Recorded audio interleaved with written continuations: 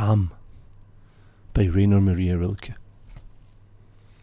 Pam, soft unmade bed, where sleeping stars left wrinkles as they rose up towards the sky.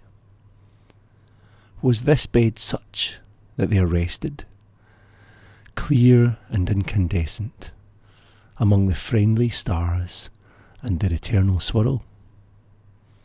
Oh, the two beds of my hands, abandoned and cold, light with the absent load of those brazen stars.